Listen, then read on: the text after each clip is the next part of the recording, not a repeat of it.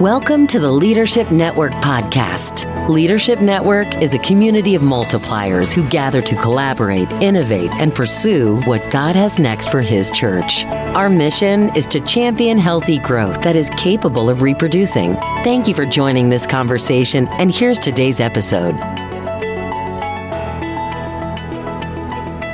Well, welcome to the Leadership Network podcast, Church Next Division. This is your host, Dave Rhodes. I'm missing my co-host today, Shane Stacy. He is taking his daughter on a senior trip, so he's out of town this week, but I can't wait to introduce you to my special guest, Ben Hardman, who will be with us. Welcome, Ben. Hey, Dave. How are you? Yeah, so glad to have you here. A little bit of background about Ben. Ben is a lead pastor at Grace Marietta. He also is the founder of Kingdom Dreams Initiative. We did some work back at 3DM. Ben has been a church planner. He's been helping churches with discipleship, mission, leadership. But today we're here to talk about his newest venture, Kingdom Dreams Initiative, how that's informing his work as a pastor at Grace Marietta, how he's helping not just Grace Marietta, but churches around the country really step into micro and marketplace. So we're going to get into that conversation in just a moment. But before we do, Ben, it's just great to have you on the podcast today. I love what God is doing with your life. It's just been so fantastic to just have a front row seat to see what God's been doing with you. Yeah, thanks, Dave. It's good to be here, man. I'm excited. Yeah. Well, I'm really glad about our conversation today because I think what we're talking about is something that is so important for pastors and church leaders as they think about the church of the future. Because the church, as we've known it in America, is going to need to innovate and evolve a bit if we're going to really have evangelistic impact in the future. And the things that you guys are doing at Kingdom Dreams Initiative, I'm really excited to introduce to our audience here because I hope that every church leader will just take note of it. So before we even get into the conversation, tell us just a little bit about Kingdom Dreams Initiative and where people can find you beyond the podcast. Yeah. Short version of that is we run incubators and accelerators to launch pioneering missional projects. And we do that in a 4-month process that is an incubation process. And we call it, it's just simply a faith-based incubator for everyday people. And so our vision is to launch micro and marketplace projects that are pioneering and missional in nature. That could be a nonprofit, a for-profit, a microchurch, a ministry, all of those different things.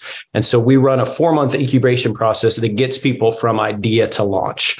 Yeah. And it's super, super fun. Like it's my favorite thing that I've ever done. I get to work with a bunch of dreamers who are launching new things. We get to craft it and build it and take things from the idea to launch.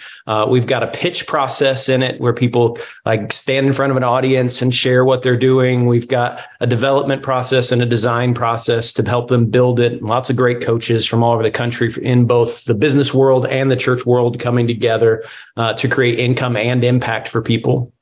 And our website is kingdomdreamsinitiative.com. That's the best place to find us, or you can track me down on socials, kind of in most places. I don't do TikTok. No TikTok. Yeah. No problem. Me either.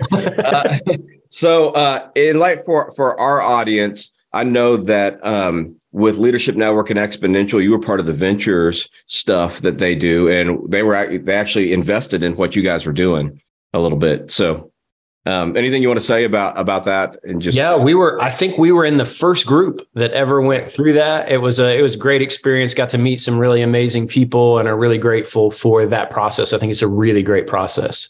Yeah. So if you're interested in that, you can check that out, Leadership Network or leadnet.org if you want to get more involved in the Ventures Project. Well, with that said, Ben, let's go ahead and jump into the conversation today. And I want to start in a little bit of a weird place because when I think about you and who you are, you've always struck me as a bit of a reluctant pastor. And what I mean by that is a kind of love-hate relationship with this calling that God's placed on your life as that's been expressed, in the past through leading churches. And maybe that's because of what people expect a pastor to be. and you trying to deal with those expectations and who God's made you to be. So I want you to talk in a little bit about that reluctancy for a minute, because I think it will give us a little snapshot as to why this innovation that you've created with Kingdom Dreams Initiative is so important and on your heart. So talk to me a little bit about that reluctancy that. Yeah. If I named it wrong, don't tell my local church that I'm reluctant. I love you guys. I love you very much. I actually think reluctant leaders are some of the most powerful leaders, because they're not trying to do it just for a position or power or those kinds of things. Yeah, I think there's probably three parts to that reluctancy. I think the first part would be, I really do have a passion for work that goes on outside of the church. And so I'm just not that enamored with gathering a bunch of people on a Sunday and doing a talk. I like to teach. I enjoy it. And you're a great teacher. You're a great preacher. That's what makes it so interesting that you're, a little bit reluctant in the pastor kind of thing. I like to do it. I just don't know that it produces the results that we believe that it does. And so I'm a discipleship guy at heart. And really, I want to see people discipled, not just in knowledge and wisdom, but I want to see people discipled in mission. Like, how do I actually go and make a difference in the real world? And so I think that's the first part. The kind of inside the walls, outside the walls piece. I always feel a tension in the church that 95% of my time has to be spent reacting to things that are going on inside the walls and responding to people who are already saved, versus the 5% that I get to go pursue the things outside the wall. And I think that's caused reluctancy for me, and caused me to try and reevaluate that and figure out my life in such a way that I can be outside the walls of the church. I think the second thing is that I'm not a shepherd teacher. And so I'm an apostle.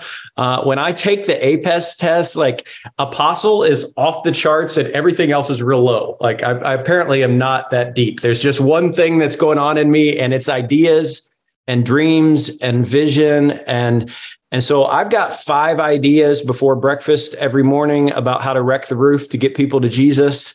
I drive my team crazy because we're always chasing something new and trying something new. But I don't know that there's a playbook for apostle pastors. And I don't know that I've had a lot of models in my life of people who that's their lens, that they see the world almost as like a spiritual entrepreneur. And so I think I've struggled sometimes in that, of feeling like there's a mold that I need to live in, which is kind of that teacher, pastor, shepherd, evangelist piece that I don't feel is real strong in me. And then feeling my impulse, which is really off the charts apostolic, and then a little bit of prophetic kind of thrown in there as well. Sometimes it's like that angry prophet. It's like that prophet that's just like, we gotta do better than this, those kinds of things. And so I haven't always felt like I fit the mold, which I think causes some of that reluctancy. And the third, like, to be totally honest, is just I've experienced some real hurt in the church, and I think that we've done a disservice to many of our young leaders, and we've hurt a lot of young leaders because of our structure and because our care structures aren't there to care for young pastors. And, I saw an ad for a church that was hiring a pastor the other day, and it was like, we need you to have a seminary degree. We need you to have 15 years experience. We need you to be the greatest preacher that's ever walked the earth. We need you to be a great shepherd. We need you to have written something that's been published. That's what it said in there, Dave. You would have loved it. And then it was like, we'll give you $40,000. And I'm like, come on, man. Like, there is that just stress that comes with pastoral ministry that's hard. And so I feel like I'm constantly asking the question, can we do better with our young leaders, and can we develop them in a better way? Yeah, well, that kind of brings us to maybe a second place that we can press into, because that, whether it's reluctance, frustration, tension, however we want to talk about that, as I've watched you, has meant that you've been in several different kinds of places. You've been in megachurch, and, run that kind of show. You've been a church planner in the middle of a city, college campus kind of thing. And you kind of been part of that whole deal from the ground up. And now, as you're part of the Grace family of churches at Grace Marietta, you're continuing to think with innovation for what church could be. Take us a little bit back into your background, mega church planner, and talk about how your understanding of church has evolved over time. Yeah. Well, the first thing is I love the church. And so I think part of my bouncing around to these different places is a real belief that we can do better, right? That there's better opportunities and better chances. And that if we could be a little more innovative and not just fit in the box and the mold of what everybody else is doing, that there are ways that we could unleash some things, not just in our people that we're shepherding and caring for, but in our country, right? I really do believe the church is still God's plan, and there's so much redemptive good that can come from the church. And so for me, over the past few years, I've just really recognized a couple things. One is that I felt like the messages that I was teaching were pretty disconnected to people's 9-to-5s.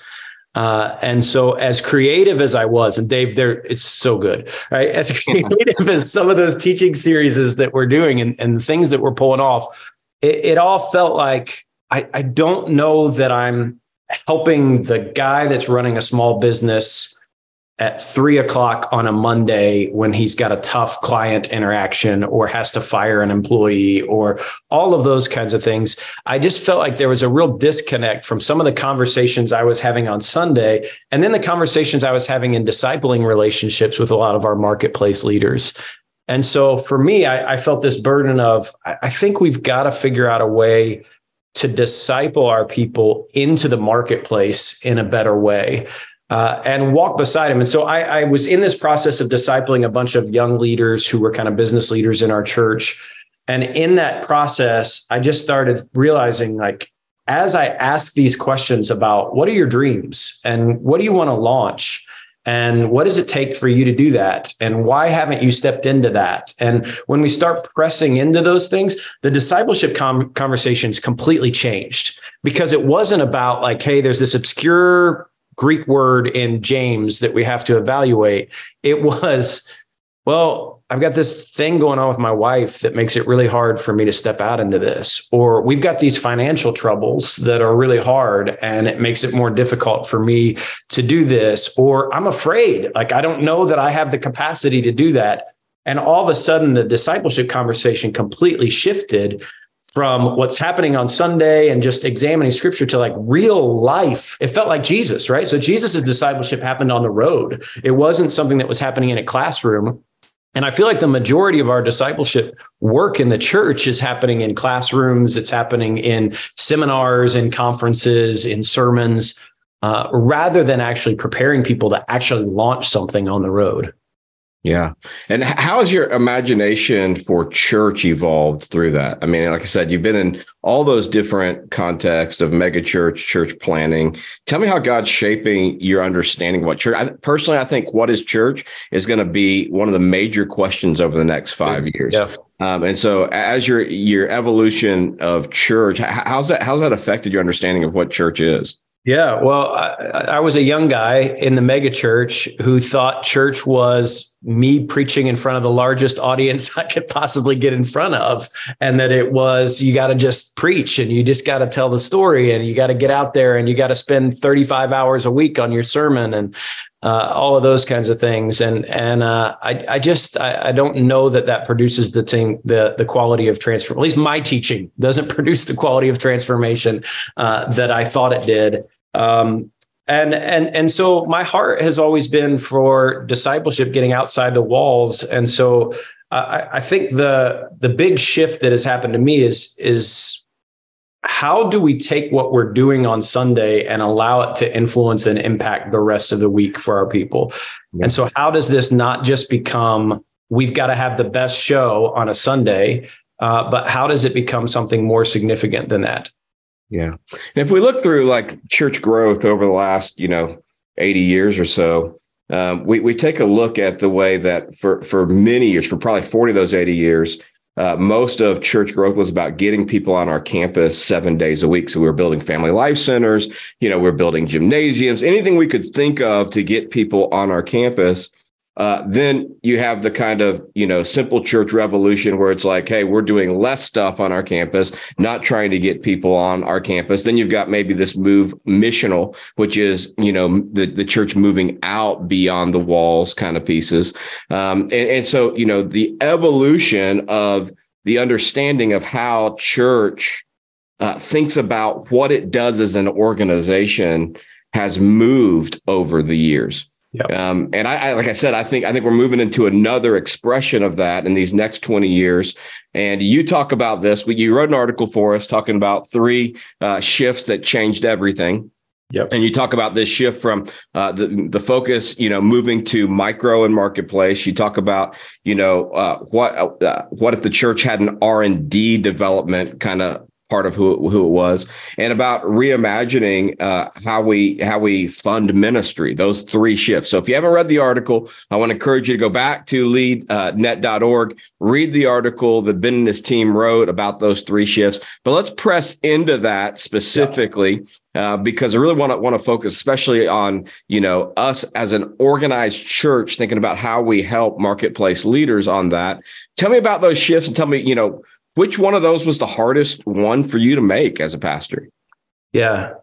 I think the hardest thing for me to do is it always feels like there's a takeaway and a leave behind when you step into something new. Mm-hmm. And so like I was describing before, when 95% of your time is placed in a certain area, you have to. And for me, we've got a medium-sized church, I guess. And so for us, it's there. I had to either find someone who could cover a lot of the day-to-day things that are happening in the church so that I could go outside the walls of the church and kind of had to reimagine how we staff and how we manage our team.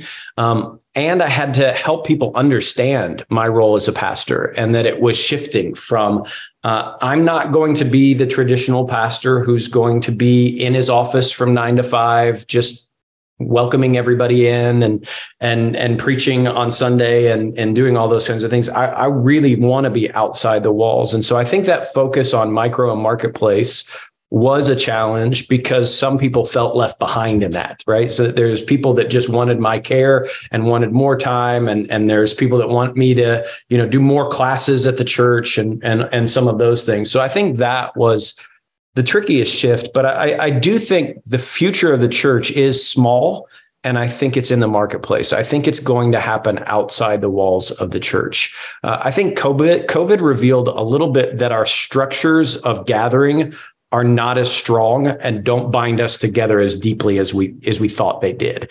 But our structure of family and connection is still there. It's just not tied to a service. And so I'm still hearing, and I'm sure you are too, Dave, of just beautiful stories that came out of, we had this disruption in our gatherings or in our structure. And that disruption, we tried something new, we innovated, and we did the R&D thing. And something good came out of that that's still living in our church and still going in our congregation. And so as I talk with pastors, a lot of them are saying, COVID revealed this. It caused us to innovate in this way. And then as we innovated, we realized we actually struck gold here and found something new.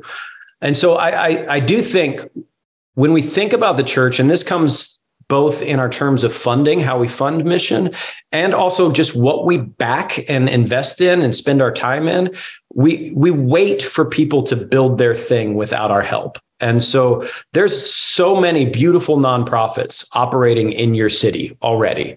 And most of the nonprofit workers that we work with are really good-hearted people who really have the desire to help and to serve and are really good at it. They've got some giftedness in caring and building structures and justice and social issues and all of these kinds of things.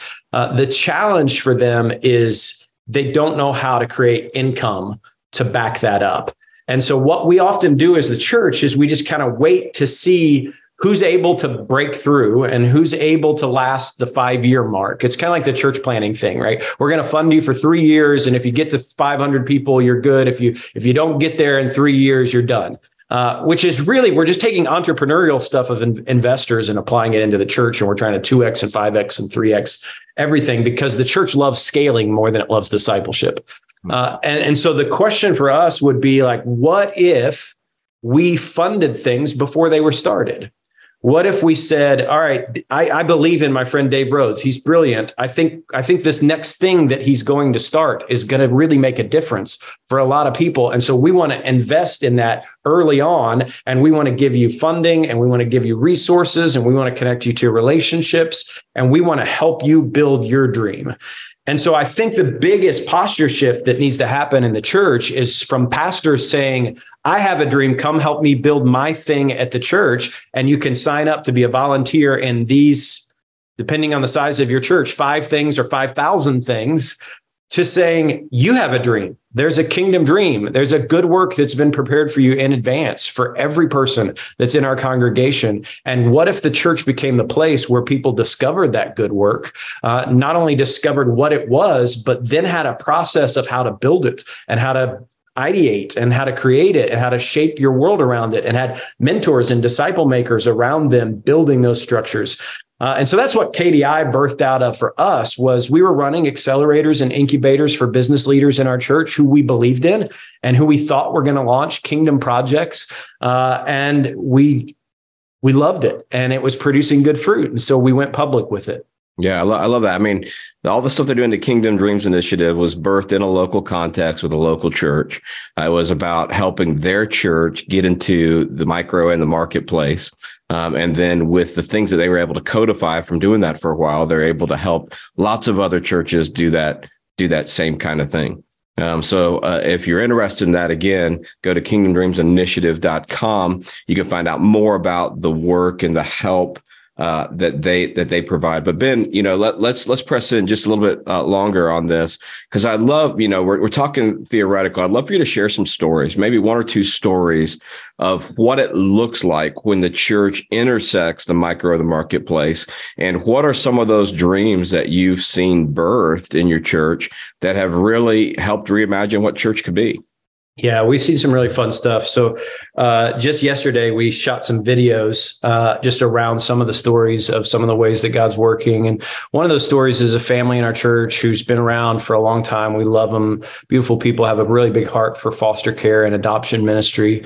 And they were realizing in our community, Marietta, Georgia, there is a real challenge for foster care kids that are graduating out of the foster care system and then have nowhere to go. There's nowhere in Marietta that created any kind of transitional housing for coming out of foster care.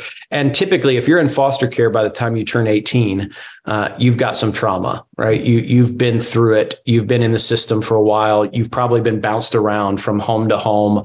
And this beautiful couple just loves teenagers. They have a heart for foster care and adoption, and they've started a nonprofit, and that nonprofit is creating the first transitional housing place for kids coming out of foster care in the Atlanta and Marietta area. And they've got so many stories of the ways that they're working with kids and blessing them and caring for them. It's a really beautiful thing. There's been a lot of fun things. And I think sometimes the challenge is that we think in order to launch your kingdom dream, you have to quit your job, start some big company, launch a nonprofit. Some people are doing that, and I think it's beautiful. And I think God calls some of us to do it. But some of our most beautiful stories are people who are just saying, I've got 3 hours a week and I want to be missional with it. And so I want to imagine, how do I use my 3 hours a week to serve others? And so we've got a teacher who started a prayer ministry for teachers and started just kind of at lunchtime. I'm going to pray for the rest of the teachers. I'm going to encourage them. I'm going to give them cards. I'm going to connect them with other places. And around Grace, one of the things that we do is we pray for teachers at the beginning of the school year. And so this year, when we prayed for teachers, we had so many teachers that I'd never seen before who came up and were like, hey, we're just so grateful that your church has this prayer ministry for teachers. And it's not our church. It's not a program that we created out of our church. It's one sweet woman from our church who wanted to pray for other teachers and wanted to bless them and write cards for them and give them Starbucks cards and encourage them and all of those things. And so that's been happening. And so there's big things and small things. We've got people that have started businesses and they're looking at, how do I make my business a little more redemptive? We got a construction guy that just decided every project he does, they're going to work with a nonprofit that they've started, which is around how they don't want any kid in Atlanta to sleep on the floor. So they did some surveys and realized how many kids in Atlanta don't have a bed. And they said, that's not right. We're not going to do that anymore. And so every project they do, a certain percentage of those dollars go to put people in bed so that children can have a bed to sleep in at night. And so for some people, it's, I've got an income idea and we're making money. It's how do I create more impact? And how do we become a little more redemptive? And then for others, it's, I think I have a really redemptive idea, or we've launched our nonprofit. We just don't have any idea how to fund it. And so what we're able to do at KDI is connect people to people in the business world who know how to build and scale businesses, who know how to create income, and allow them to disciple them. And hey, have you tried this? Have you done this? Here's some ideas. Here's some ways that you can fund the impact idea that you have. Yeah, I love those stories. And, we could talk probably all day and you could keep telling stories of that. But what I love most about it is you're talking about all this ministry that's being done, and yet the organized church, so to speak, isn't responsible for running any of it. It's not on your strategy map as a church, so to speak. You're not just, owning all these things. Instead, you're just facilitating a process that helps birth these things and then helps grow these things in a way that impact the world that would never show up necessarily on, here's all of our ministries from our church, so to speak, organizationally. Yeah, well, and the beautiful thing about that, and this is where I would encourage pastors, is I would encourage pastors to start thinking about, how do you fund dreams that are in the hearts of your people but haven't been lived out yet? Right. So think about the amount of dollars that we would have put in, and the time we would have put in, and the staff things we would have put in to build a transitional housing for foster care. Like, that would have become a huge undertaking for the church. It would have caused us to build a lot of those different things, rather than just saying, hey, we want to come beside you. We want to help you. We want to support you. We want to take you through a process. We want to disciple you in this. And so it allows things to be launched, which that feels like the church to me, that are not programmatic, that we're not on our 1414 strategy line for the year, that are not a part of our 5-year plan. It's just, we're launching dreams. And so we talk about life signs a lot around our church, which is really where are we seeing fruit? Where are we seeing signs of kingdom life lived out amongst our people? And one of those life signs for us is just Kingdom Dreams Unleashed. Where are we seeing people who are like, oh, there's a good work that's prepared for me in advance, and I want to live into that.